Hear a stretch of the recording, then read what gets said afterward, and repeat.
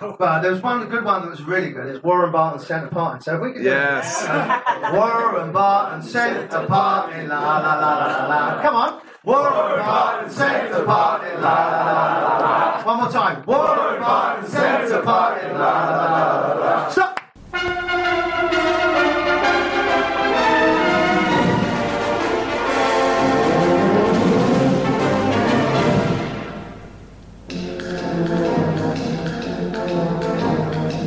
The bleeding races, 'twas on the 9th of June 1862 on a summer's afternoon. I took the bus to Banbury's and she was heavy laden. Away we went along Collingwood Street, that's on the road to Bleeding.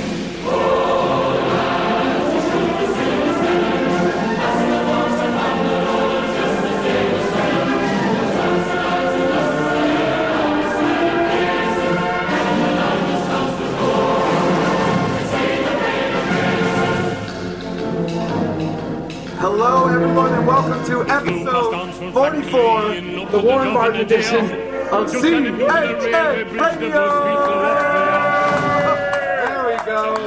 There we go. We had to model it up a little bit here.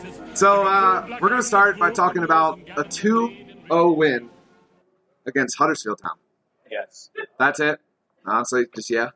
Yeah, there we go. Yeah, all right. So obviously. Doesn't need much of an introduction, but I do have to know with Thierry Henry and Giggs and Kevin Phillips and Jimmy Floyd, Hasselbank, and all those guys, how do you get your pants on with all of them in your pocket? Well, there's plenty of room. Plenty of room in there. Yeah. All right. Well, so times have changed a little bit for Newcastle United from when you were there. One owner being the biggest catapult, but today we got a win. Important win. We're in 14th place, in case anybody's checked the table. Goal differential? A lot. Very good. Very good. Very good. A lot. Cardiff decided to help us out by losing by 4 goals yesterday, so thank you, Cardiff. All right, so we're going to make this interactive, too, so I want people to give me 3 words to describe the match today. What do we have? Almiron! Orgasmic. That's relief. 3 words. 3 words. Almiron orgasmic relief. Yeah, Almiron orgasmic relief. Okay. Warren, do you have 3?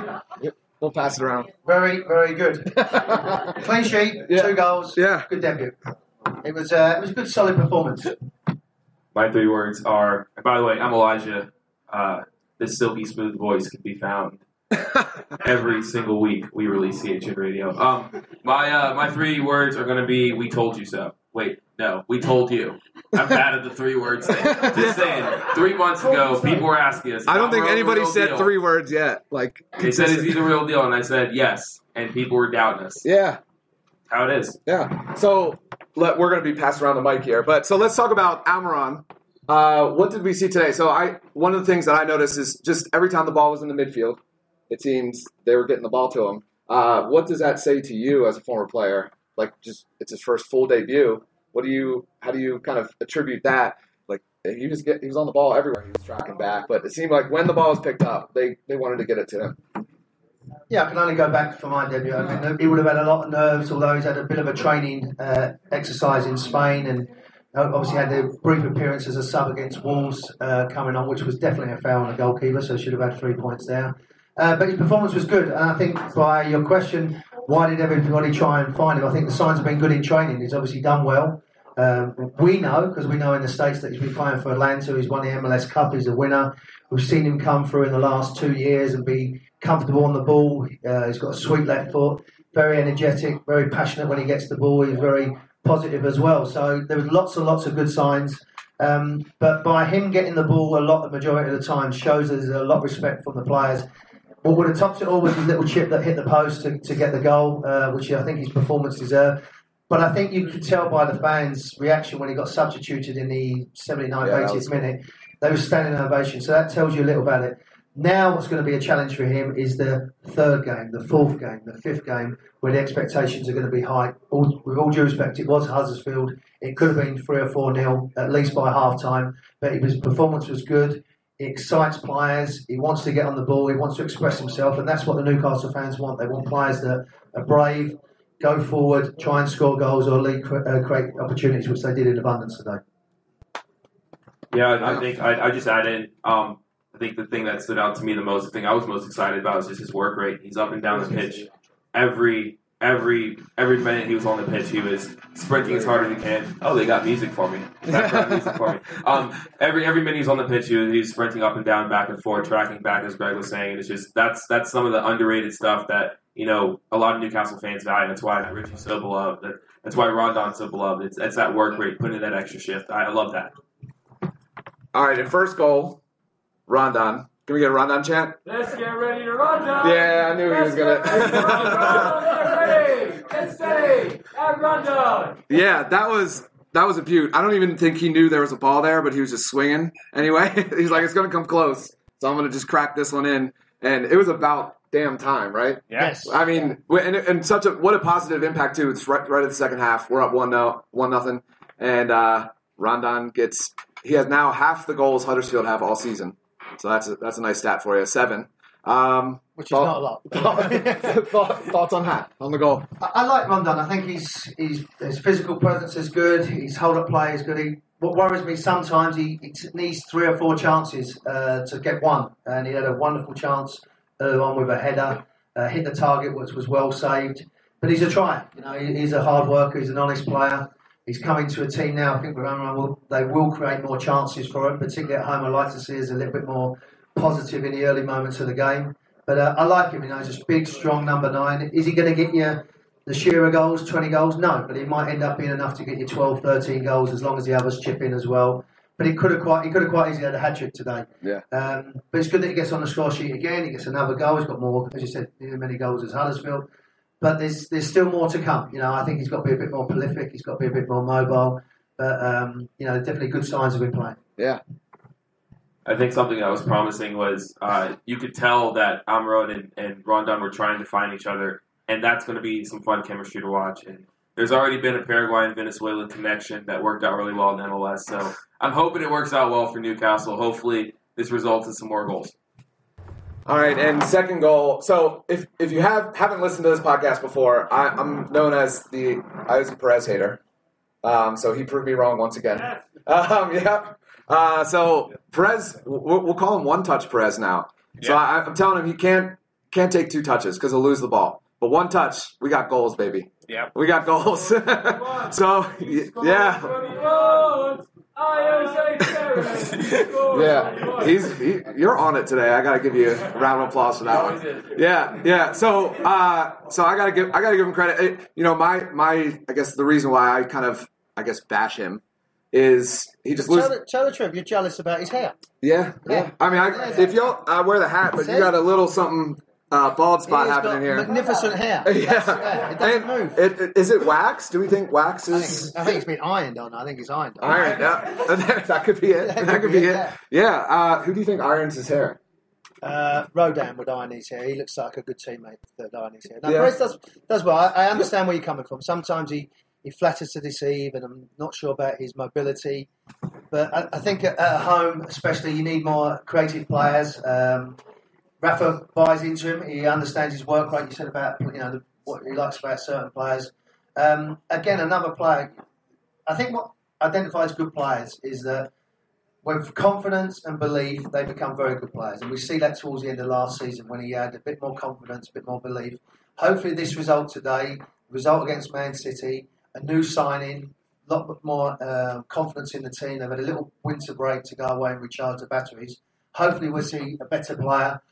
Because, as I said, average players become good players become very good players, and he's in that bracket where he become a very good player for the team and to go forward. It's the first time, really, that Rafa's had a full selection of teams. Kennedy's coming off the bench, where 4 or 5 months ago he was going to be the saving grace. So we've got healthy competition now for places. Yeah, and on Perez, I don't hate him as much as Greg, but we share a similar sentiment, and it has to be said, he did have... I mean, granted, Newcastle had plenty of chances to score. They hit the post a billion times. Player of the match. Yeah, player of the match is the post. A bunch of saves. But yeah, and Perez, he had one of those where up until that point, we were all really frustrated. The whole bar. You guys were all there. He missed some easy ones, missed some tap-ins, and you're like, oh my gosh. if we don't score and it's because Jose Perez did not convert this chance, I will murder him. And so that didn't happen. He converted. I'm happy for him. But I'm confident Jose is a great Jose to play with. It's only good, right? Yeah. All right, and the last thing I want to mention about this match is my sweet prince, Sean Longstaff. That he's the man, huh? So I watched him. So I streamed his matches when he was at Blackpool on loan, and he had 8 goals that season. 7 of them were from outside the box, and he almost put that first one in today. That curler, and it's almost like he could. And he had a cross in that had a crazy trajectory too. It's like he puts the ball on the string and kind of pulls it away from the keeper when he needs to. It's crazy the amount of control and composure that he has. He is the only player to dribble past Virgil van Dijk this season. And he did that in his debut. And then he just today again for me, he seemed like he was a man amongst boys against a bad side, but it's in the Prem and he's doing it on a regular basis now. Thoughts on him, local lad, Sean Longstaff? Very, very good. Someone said earlier, very much like Michael Carrick, a local boy. I always think a good player is they make the game look easy and simple. Yeah. And for a young player, he does do that. I think it was his 5th or 6th appearance this season to come through after his loan spell that he had at Blackpool. Sees a simple pass. I think we get caught up sometimes as fans and as analysts. You always got to do something special. But he kept the ball moving. He kept it simple. He was unfortunate with the shot that hit the crossbar and post. Wonderful ball into Rodan. I think with Rafa Benitez, he realises he's got a special player. And it's about time, really. The academy have brought some players through. There's a hotbed of area up there when you look to the likes of, as I said, Michael Carrick that was there. Alan Shearer had to go down to Southampton. It's a long time since we've had a top-class local boy coming through the ranks. All signs are good. Speaking to people at the club, he trains well. He understands the club. And he's getting from strength to strength. Another compliment was Pep speaking so highly about him. But I always go back, as I said, when people make the game look simple. And he makes it look easy and effortless. So hopefully he's got a bright future because we need someone like that, particularly at home, that can screen the back 2 or 3 and keep the game nice and simple and pass it around and go forward when it needs to. I like him. I think he's got a big future ahead of him. One question for you. Do you think, what's the best midfield pairing that you think, I know we haven't seen a lot more, if you had to put Longstaff in, who would you want to see next to him on Newcastle's side? Probably at home would be someone like John Joe Shelby who can get around the field. I always think with John Joe, you just got to be mature, understand that you don't want to keep fighting and kicking it. It's tedious, it's boring. He's a better player than doing that. So I think if we can get him fit, he finds a pass, he's a bit more energetic, and then you look at the front 3 and 1 going forward, I think you've got a good chance. But that would be my pairing because I think they complement each other. Yeah. But Rafa likes to have 2 holding midfield players, but I don't think you need to have that at home. Yeah. I'll get into moving on from Longstaff. Of course, we do man of the match and our worst player. So we'll start with man of the match. Man of the match for me, this one's a toughie. I'm obviously biased, so I'm going to go Miguel Almiron. I thought he did a great debut, up and down the pitch. Like I said, the work rate was unreal. Created a fair few chances. 6 chances, I believe, is the official number. And we were joking, and it's no knock on Jose. It's just he's not a number 10. He was playing in a number 10 role, but I feel like Miguel created more chances than we saw Jose create throughout the season. And obviously that's a bit of a drastic statement, but the point is Miguel played a great game, and he should have scored. That first goal, run past the defender and chips the keeper, hits the post, and that would have broke Twitter and broke St. James would have crumbled. It was the loudest roar I've ever heard this season. So that's my man of the match. What about you, Warren? Yeah, I would go the same. I think when you put into the situation, his home debut, pressure's on him, record signing, always wanted the ball. I think there was lots of good performances. I think the back 3 looked nice and solid. We spoke about the boy in midfield as well, but he would be someone that when he gets the ball, and Newcastle fans who've been used to have it, he excites you. You start sitting forward, waiting for, and McGee does that when he gets on the ball. I'm trying to think of somebody else that I would rather pick. Perez, you like Perez? Yeah, I was let's go. Sean. Yeah, I was going to say Longstaff just because I love him to death. So I'll say, and we usually do worst player, but before we go there, what do you say? Who's the man of the match in your opinion? Just shout it out. Longstaff? Hayden. Why Hayden? I just thought he had a great contribution today. Yeah? The post. Yeah. All right. The post is a good one. It really came through today. Yeah. For the wrong side, though. The referee? Yeah, the ref got to give a shout out. Hey, when's the last time we had the player sent off at home? 2013. Yeah, that's right.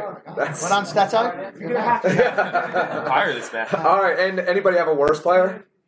I couldn't think of one today. Yeah, Dubrovka. Yeah, Dubrovka because he did nothing. I'll say something.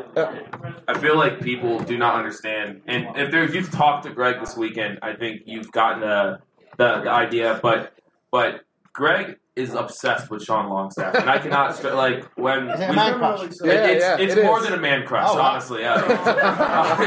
It's an unnatural obsession, and it dates back to when Greg first joined our site, coming from Newcastle, like 2-3 years ago. Yeah. And he was covering the youth team, and he said, "Guys, this Longstaff kid's the real deal." We're like, "Who cares? Like, we're trying to like not get relegated. Like, stop talking about the youth team." And like day in, day out, and then the beginning of the season when we had certain injuries, he was like, "Someone start Long. We need to start Longstaff." That was like the rallying cry of this podcast, as well as Iose is still bad. That was the other That was one. the two But things. the two things we talked about, and then when he got his first started, it's just great to see a player come out of our academy, especially an academy that's been starved of talent in recent seasons. So shout out to Greg for being on top of Longstaff. Not literally, but figuratively. But he probably likes it. Yeah. We'll start with some questions. Well, we're gonna do we're gonna do a raffle first. Oh. First of two. Oh, hey, man. So we're bring Josh up to do that, and then we're gonna get into some banter. Are they the best legs you've seen today, ladies and gentlemen? Hey! Look at that. All right, so we're gonna get into more Warren Barton stuff for you. So first question. So we had a lot of people comment on Reddit, Twitter, who wanted to ask some questions. So if you guys still want to, you just come up and ask more questions. I know we had a Q&A a little earlier, but being approached, you were at Wimbledon to start, being approached by Kevin when you finally found out that Newcastle was interested. Could you tell us about that story? And you grew up an Arsenal supporter, right? Yeah. So, and maybe I could be wrong, but there's links between you and Arsenal and Newcastle. Yep. So talk us a little about getting approached by Kevin, and then why you chose Newcastle. Okay, well, in 94, 95 was a good season for myself. I was obviously being selected for England. Wimbledon was doing well, and there was a lot of speculation. Celtic, funny enough, were in an Irish bar. They come in for me. Everton, Sheffield Wednesday, but the owner, Sam Aman of Wimbledon at the time, didn't think the offer was good enough. I went to speak to David Dean at Arsenal, and it was just after Bruce Rioch had been sacked, and they wasn't sure who was coming in, and arguably it was going to be Arsene Wenger. But I spoke to David, and all signs that I was going to go there. And then Kevin Keegan, it was in England you have the bank holiday Easter Monday, and Newcastle was playing Blackburn, and Alan Shearer had scored for Blackburn against Newcastle, far post header against John Beresford. Kevin Keegan has spoken to my agent and said we want to meet in London. So it's a bank holiday Monday. They played on Sunday. We was meeting in the hotel, so I'm in the reception with my agent. Wimbledon agreed the fee of $4 million plus add-ons if appearances and things. So £4.5 million, which was a bargain, by the way. And Kevin Keegan come down to me in the reception and said, "Look, come and join a big club." 4 or 5 days beforehand, I'd spoken to David Dean. They was unsure what they was going to do with the manager. Newcastle wanted me, said, "Come and join a big club. We want you." They've been to see me play numerous times. We were signing Les Ferdinand 2 days later. He was getting Ginola. They'd finished second or third the season before. And it was a no-brainer, really. Yes, I could have waited and seen what happened with Arsene Wenger, but that took some weeks. But when someone like Newcastle, and particularly Kevin Keegan, and the squad of players, I've been around in the England setup before. And I forgot to mention someone, Barry Venison. I don't know, a lot of people would know who Barry was. Some may do, some don't.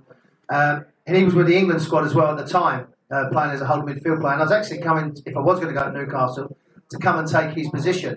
And Barry was fantastic, played for Sunderland, but we won't hold that against him. And he said to me, "Come and join Newcastle. It's a great club. They're doing special things." Sir John Hall was there, the stadium, the money that they were going to bring in with new players. And the fan base. And so it was a no-brainer when Kevin Keegan said that. And then I remember Wimbledon played, I think it was about February time, at St James's Park, and they won the game 1-0 or 2-0, Newcastle against Wimbledon. And again, Robbie Earl was sitting in the centre circle afterwards, just doing a cool down, just me and him as we used to. And saying, well, imagine playing for this lot. Imagine playing for St James's Park, the fan base. We went back to a hotel called the Gosford Park where the away team would stay. And a guy called Arthur Cox, who was a legend in Newcastle as a coach, he was staying there and we sat down for about 2 hours talking about the game and at the club. And just that was in the back of my mind when I see Kevin Keegan at the hotel in London. They was paying a record fee for a defender at the time. Yeah.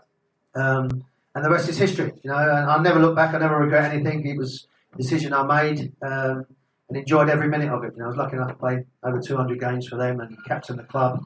Played for some wonderful managers and great fans. But it was a bit of a surreal time because I'm watching the game, watching Shearer score against Newcastle. Then I get the phone. They want to meet me the next day and go through, and everything was signed, sealed and delivered that day.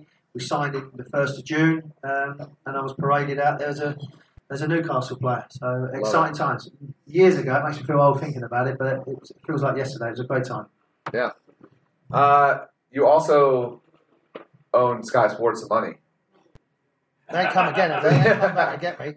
You owe a little bit. So talk to us a little about that. And how much do you owe still? Is that has inflation? Inflation, yeah. You never know. Yeah, I'm just trying to run for the tax man in case they try and get me. It was a memorable game. It was Newcastle-Liverpool. The first game, 4-3, when Stan Collymore scored at the far post. And then the next season, we was live on the Monday night. The Entertainers was back on. This time it was a totally different game because the first one was end-to-end, 1-1, 2-1, 2-2, 3-2. Went backwards and forwards. Liverpool was killing us 3-0 and it could have been 5-0. And even though I remember Kenny Dalglish never really lost his temper, but he went into us about how poor we was, how inadequate we was. And second half we got back into it. Keith got a goal. I think Tino scored as well. David James had one of them moments where he come out and we was back into it. And there was an 88th minute. I don't know what I was doing up there, but it was a long ball from Robbie Elliott. I won the first header, went into Tino. He stopped it on the ground. I just toe parked it past David James, right in front of the Newcastle fans. Yeah, I don't miss from 3 yards. So I poked the ball in the back of the net and just pure excitement because we were so bad the first half. And then to get back into the game and thinking we're going to get a point in front of my fans, there was a big old-fashioned microphone that they had behind the goal that picked up all the noise and the language. And I just kicked it. My first thing, I just volleyed it and kicked it and broke it and snapped it in half. And at the time, it's £250, which in 96 was quite a bit of money. So I probably owe him about $1,000 now. But I don't think Mr. Murdoch needs it. He's got enough money as it is. But it was money that I owed Sky. But just pure adrenaline. I didn't really know what I was doing. I just ended up kicking the microphone and everybody jumped on me. But Robbie Fowler went back about 90 seconds later. They crossed it in. He scored. And ironically, it was 4-3 again. But it was a great moment for me to score the goal in front of the fans. And it's quite, as I said, quite a special time kicking the microphone. Probably better than my goal, actually. Made better contact with it and snapped it in half. So, as I said, but don't let them know because I probably owe them about $1,000. And I've got a wife and 3 kids. I can't afford that. That's awesome. All right, so I had a quick question for you. So recently, on the anniversary of Sir Bobby Robson, you had some fantastic comments, which I think we all read through the Chronicle and through the circulation. And I remember, sadly, I wasn't able to get it on the reel last night, but I would love to hear more about that 8-0 against Sheffield Wednesday, because it sounded like that was really kind of a turning point. And you talked about sort of the freshness and that sort of newness in the article that you alluded to, so I'd love to hear more about that. Here we go. Yeah, I don't like really going back too much, but we played Sunderland on the night time and we got beat 2-1 and it was pouring down with rain. And Ruud Gullit, the great coach he was, thought it was a good idea to leave out Alan Shearer and Duncan Ferguson at home against Sunderland, which no argument why he got the sack. So we lost the game. They'd beaten us, which was very, very limited. They never normally beaten us. We'd always beaten the Mackhams and sent them back packing and won the game numerous times. But this time they got ahead of us, and there's a lot of turmoil about it. And Ruud Gullit left with his sexy football, and off he went. Thursday morning we get a meeting with the chairman, Freddie Shepherd, and Sir Bobby walks through the door. They've been after him for years when he was at Barcelona and tried to get him after Kenny Dalglish, tried to get him after Kevin Keegan, but it just wasn't the right time. And Sir Bobby walked in Friday morning for training, always had a nice suit on, shirt and tie, got changed, was on the training field, and morale was low, but we knew with the players that we had, we we could do well with the likes of Alan Shearer and Duncan Ferguson, Gary Speed. You've got a chance of winning games. So and Rob Lee. So we knew we'd be okay in the long run. But Bobby come in, walked around, shook everybody's hand. And I'm just delighted he knew my name because Bobby's thing is another story with the World Cup with Sir Bobby Robson. He was with Brian Robson, the captain of England at the time, and they was both having breakfast. And Bobby went to Brian, Bobby, what you having? So Brian went, no, I'm Brian, you're Bobby. So Bobby wasn't great with names, but that was the only thing. One team's tell, he had me as Warren. We played, I think it was Monaco or something. So, and Warren as left back and Barton as right back. So I thought I was pretty good, but I wasn't that good. But Bobby was great. He was a different class. So he just got round to us and said, look, we're playing Leicester at home. We're playing in front of our fans. You're good players, go and beat him. It wasn't complicated. He didn't need to make it any complicated. That's why, when you hear things on TV, analysts and coaches try and make it complicated. It wasn't complicated. We'll do this, this and this. Alan, I want you facing the goal. I've been watching you for the last 18 months with this sexy football. You keep coming short. Face the goal, son. You'll score goals. Okay, Bobby, that'll be fine. Go through the game. Sheffield Wednesday, actually a good team. People like Chris Waddle playing and, people up front that would cause you problems. One goal goes in. I think Gary scored. Second one goes in. Third one goes in. We're on the roll here. The place is going ballistic. You thought today was loud. It was going crazy. Bobby's there outside waving to all the fans. They're going ballistic. They had a young boy called Paul Robinson, a local boy from Darlington, making his debut. He'd come on. Alan's got 4 goals now. From Rude Hullet said he can't score goals. He's better. So Bobby's got him facing the right way, scoring 4 goals. Fucking rocket science, isn't it? So he scored, ended up getting 4 goals. 5 to make it 7-0. Paul Robinson, Alan, all my family's here, I'd love to score a goal. We're 7-0 up. 7-0 up with about, 8 minutes to go. Alan's got, fuck off. Put it down. 5 goals he's got. We beat them 8-0, and the rest was history. And Bobby, again, just treated us like human beings. Rude Hullet, bless him, I like him. Tomo, the kit man, he rode me today. Whenever I see Tomo, I remind this. We was having a bad time with Rude. It wasn't going well. We were good possession, but we was in that relegation area like we are at the moment, and that's more where we should be. And he said to Tomo, the kit man, go and clean my shoes. So I looked at Tomo, I went, give me them. I said, Gaffer, you can't ask him to clean your shoes. And that was the difference between, so Bobby would get there, put his feet up, clean his own shoes, how he would do. Rude Hullet would say, go and clean my shoes. I said, here, Tomo, give me them shoes, I'll clean them. I said, here, Rude, here's your shoes, clean your shoes for him. And that was the difference, Bobby would treat us like man management, like proper players, treated the staff properly. There was a feel-good factor, and as I said, we won 8-0. That season we ended up, I think, comfortably 8th, 9th, whatever it was in the league, and then a couple of years later we're back in the Champions League. Yeah. And all down to that man. All down to that man. So, oh no, Wales have just scored. Yeah. Start with, you want to talk about Barcelona? Yeah, so you want to talk about Barcelona? If I have to. Yeah, okay. All right, well, you have to. It's the season with Kenny Dalglish. We finished second. Managed to get in the Champions League, was the first time. Went into knockout stages at the time, beat Croatia Zagreb, and we get the result that we need. Out of the hat, we get Barcelona. PSV as well, that had people like Yakstamp playing, so they was a talented team, and Dynamo Kiev, which is always going to be difficult to go to. Shevchenko, Rebrov was playing there, so they had some class players as well. So we're in the Champions League. So we get Barcelona at home. It's the first one, and there's just excitement building up. Probably not even a week, 2 weeks beforehand. And I remember we used to park our cars down the side and walk along the pitch. And as we walked in there, all the Champions League signs were on the boards, and they was just rehearsing the theme of the Champions League. So we were walking into the locker room, and that kicks in, and that gives you that adrenaline, that buzz. Not only are you playing Barcelona, it's the Champions League, it's a night game, live on telly, 100 million people watching. You're playing against Figo and people like that, and Lewis Henrik. So you're playing against the class, the best of the best at the time.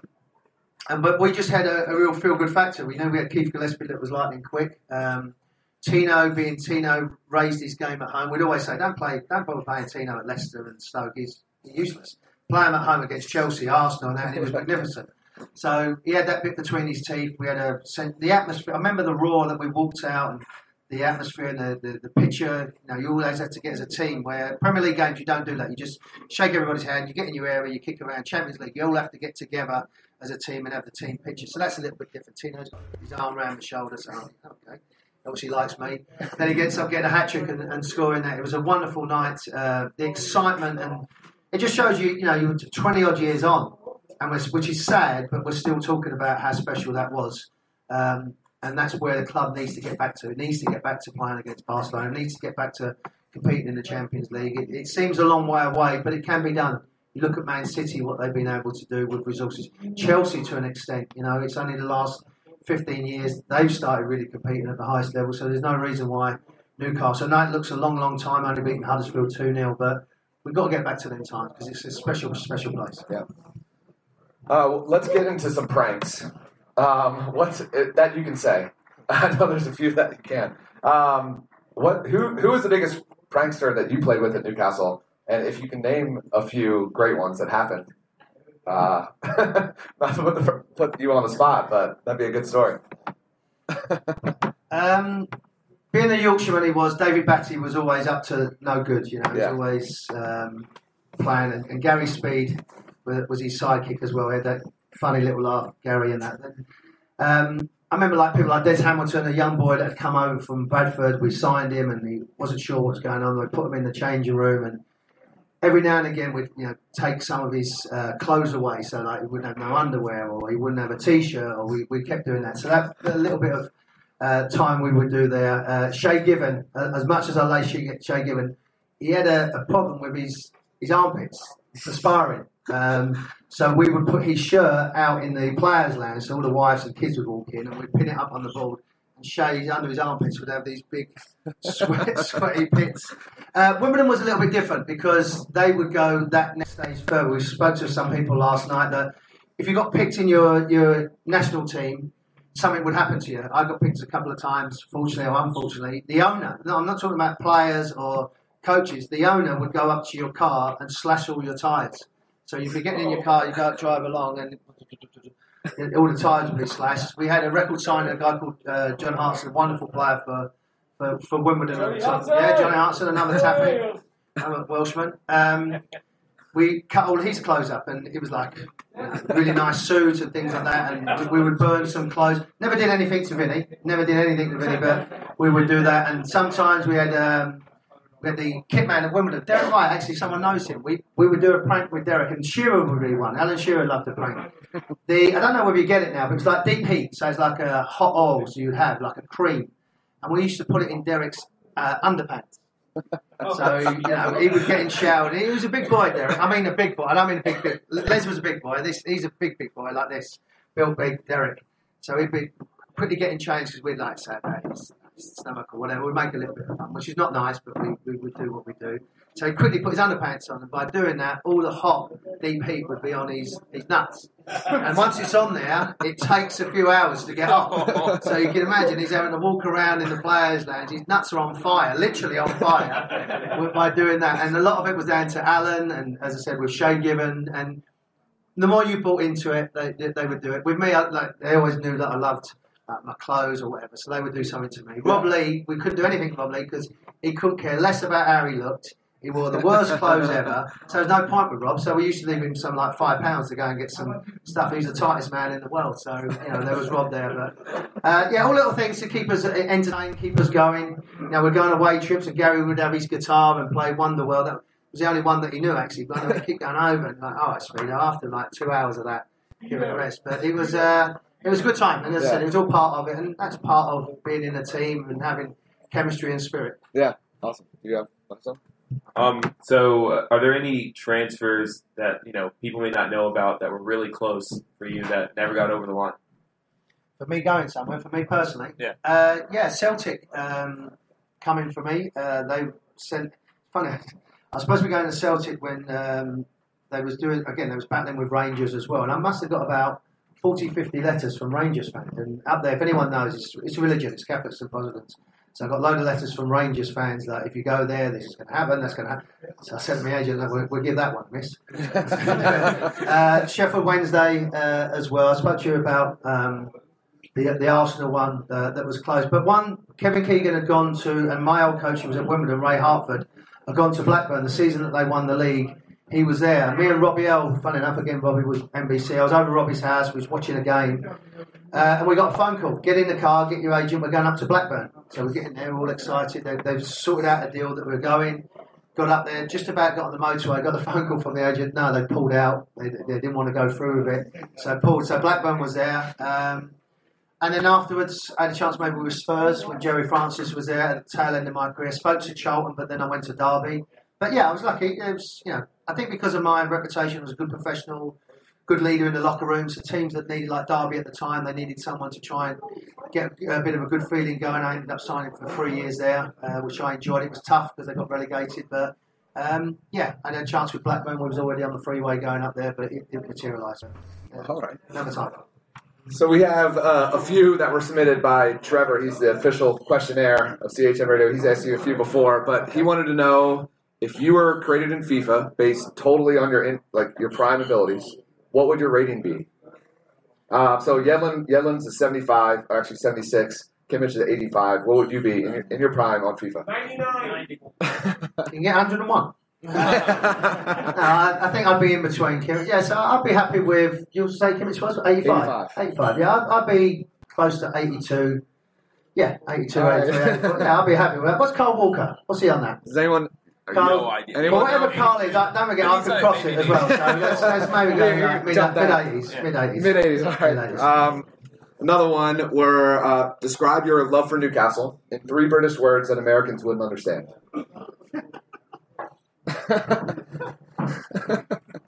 War. Yeah. Let me just say. Actually, that's a good way. What you wouldn't understand? Americans wouldn't understand. Yeah. Gordon Bennett. Gordon Bennett. Looking fantastic. Yeah, there you go. That's good. Fantastic. With Next, Geordie accent. yeah. Back when you had your luscious locks, best hair on the Prem.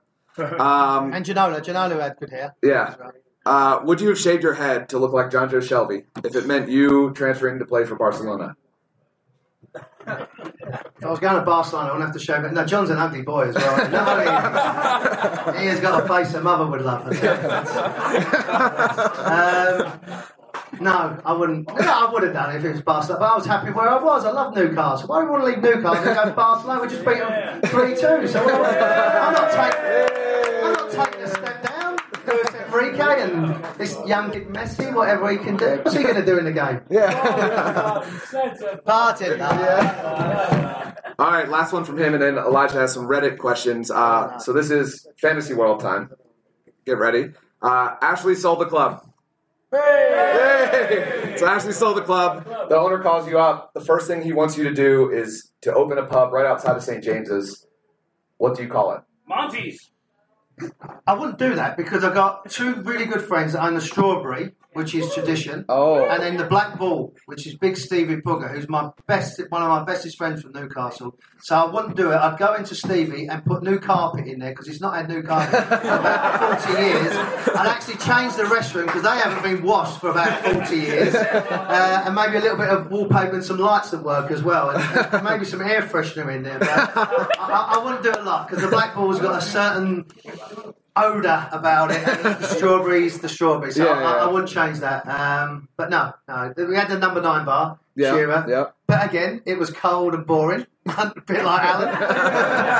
So that's why it went flat on its face. So they say what the owner is. So anyway, I'll keep it with Stevie. Stevie's a great guy. Anyone that's ever, you get the chance to go to Newcastle, please go in the Black Bull.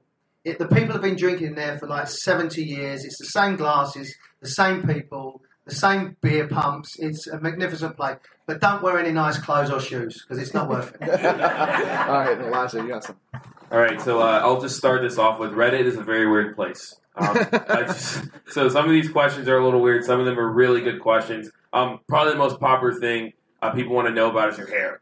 They want to know what products you use, how you got the center part, just anything to do with your hair. There's like 6 questions about that. So you can just go on a rant about your hair.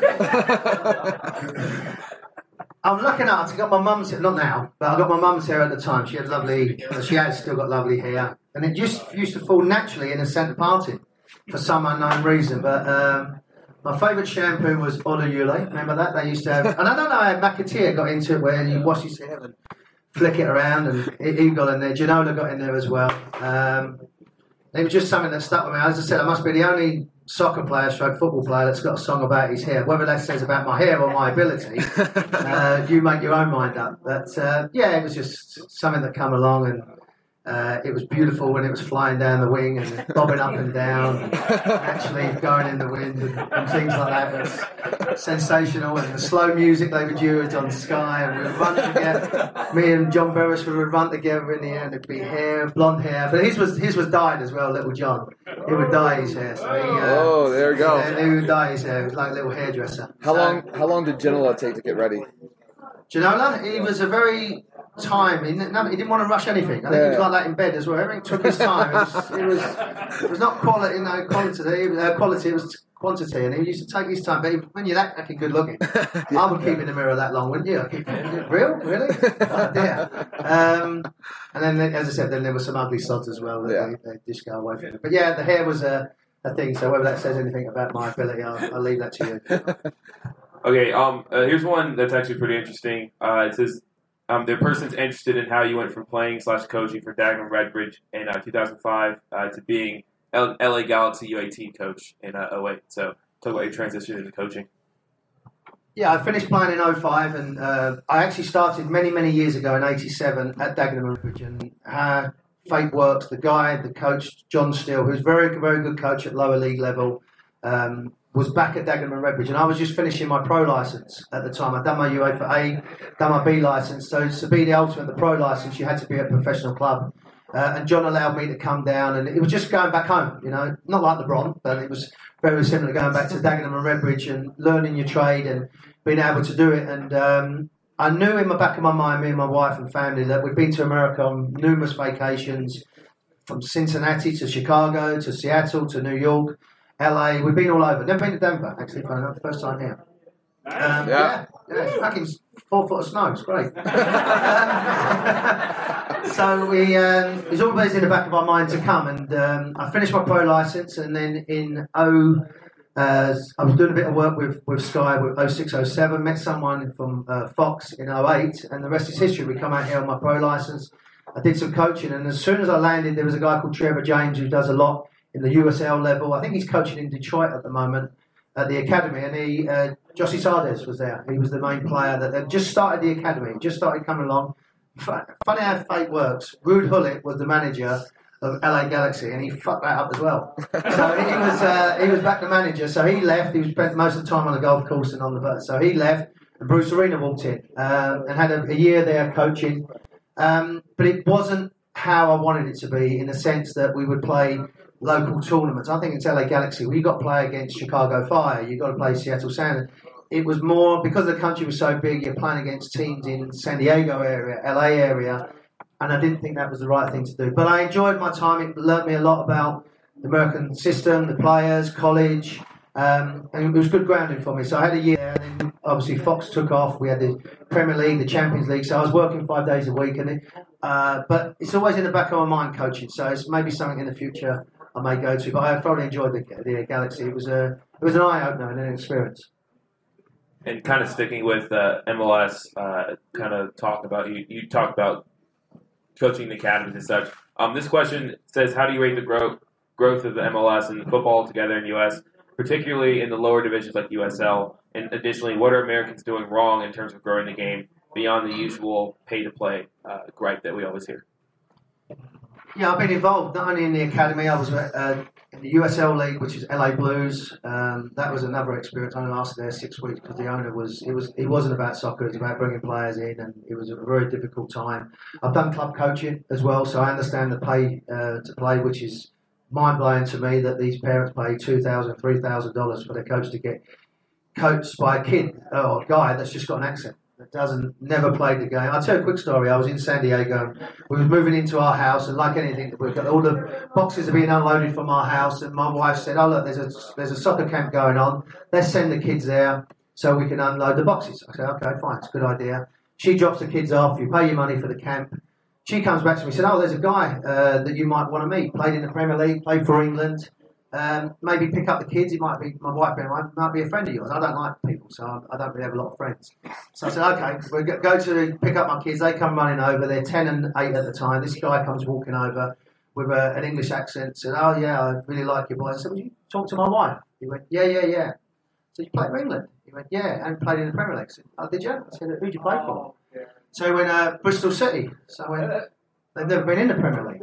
He went, yes, sir. I went, no, they haven't. And I said, you played for England? He went, yeah. So who'd you play for? So I played for, lucky enough, I played for Terry Venables, Graham Taylor. I was in Glenn Hoddle's squad. He went, fuck.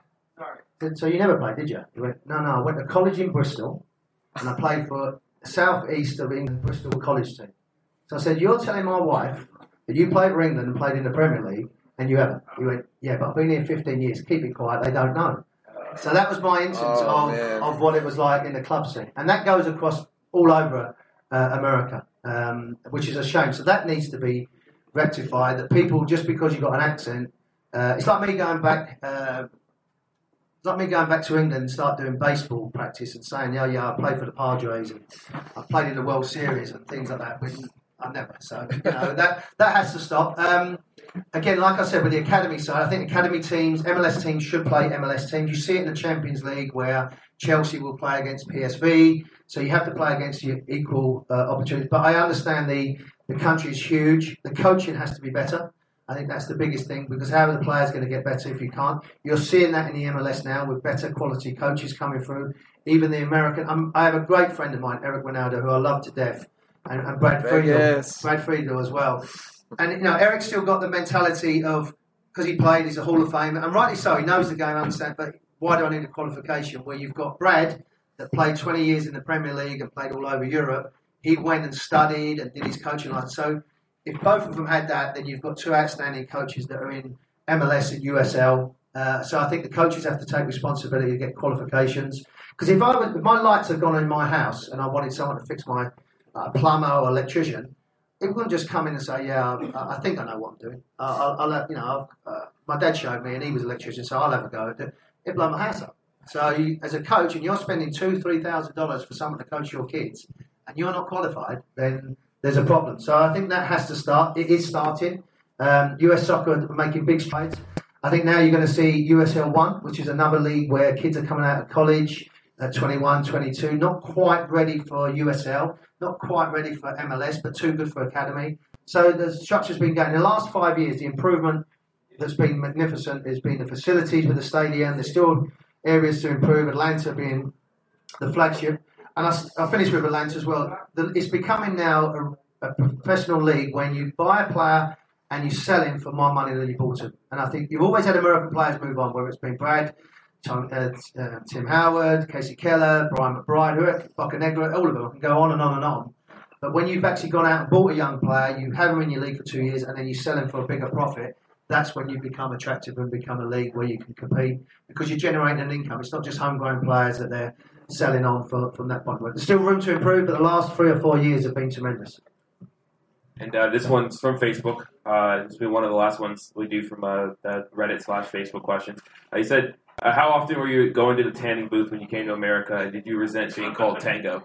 I like to. This is natural. I have an hour a day in the sunshine. That's why I went to California. So, no, I do love the sun. There's no denying that. And being a true Englishman, I don't go brown and tan. I do go red like a lobster. So, but yeah, I do like it. I got this feeling it makes you feel healthy. So it's my little fix. I don't drink. I don't gamble. So give me something that I do. I love a bit of sun. So that's why I come to Denver in February. March time. But no, all good. It's as I said, I always have a little hour in the afternoon, my little siesta, and I'm sitting there with my little Speedos on in the sunshine. Got my hair going. Whoa, there we go. They are little Speedos as well. And this will be the last question, and it's pretty fitting to close on this. This is Michael from Facebook says, what was the highlight of your career, and what product did you use to achieve it? Old Spice. It never failed me. A bit of Old Spice on your chest. It's a bit of Brut. You're too young. You wouldn't know what Brut was. But, no, highlight of my career.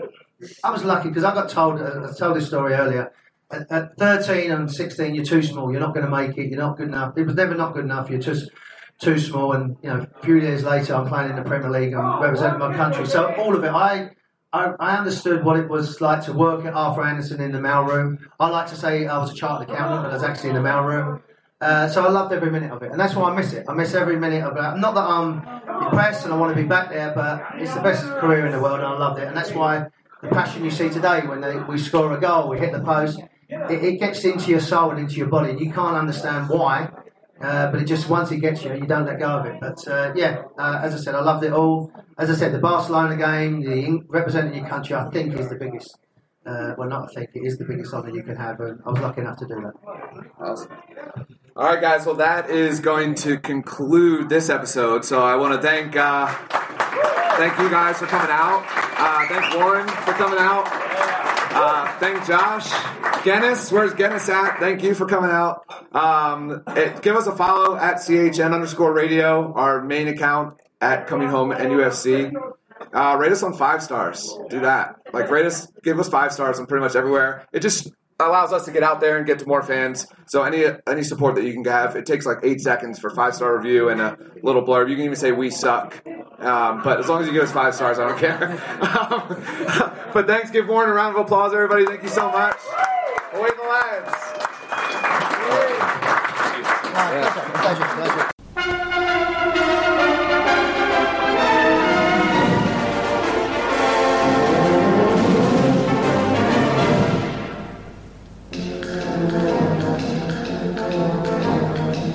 The Bladen races, 'twas on the 9th of June 1862 on a summer's afternoon. I took the bus to Banbury's and she was heavy laden. Away we went along Collingwood Street, that's on the road to Bladen.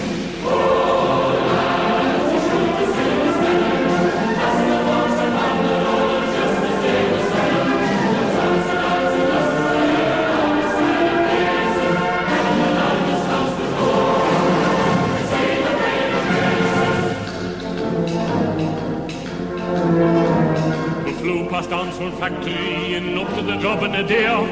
Just getting down to the railway bridge, the bus will flow off there. The lasses lost their crinolines and the veils that hide their faces. I got 2 black eyes and a broken nose and gammon to blade and races.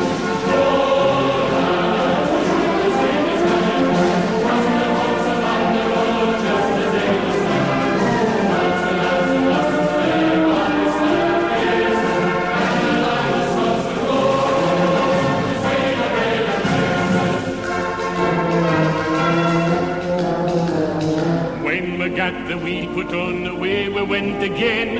But them that had their noses broke, they came back our again.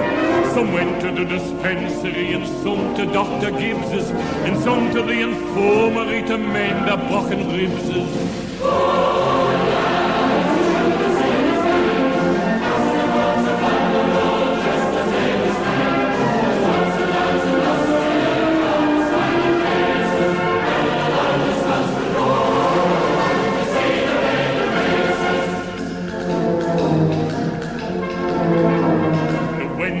To paradise there was Bonnie Gam begun. There was 4 and 20 on the busman who they danced and sung. They called on me to sing a song and I sang them Paddy Fagan. I danced a jig and swung me twig the day I went to Bladen.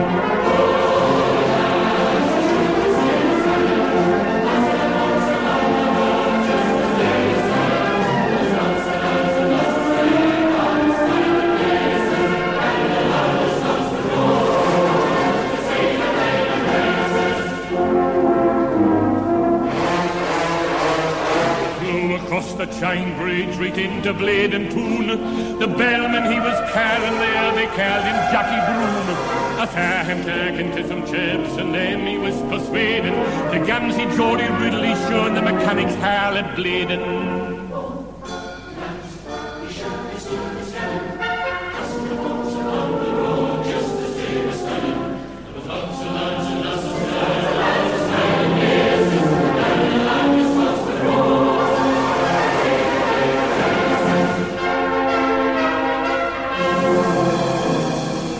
It poured down all the day and me had the grums quite muddy.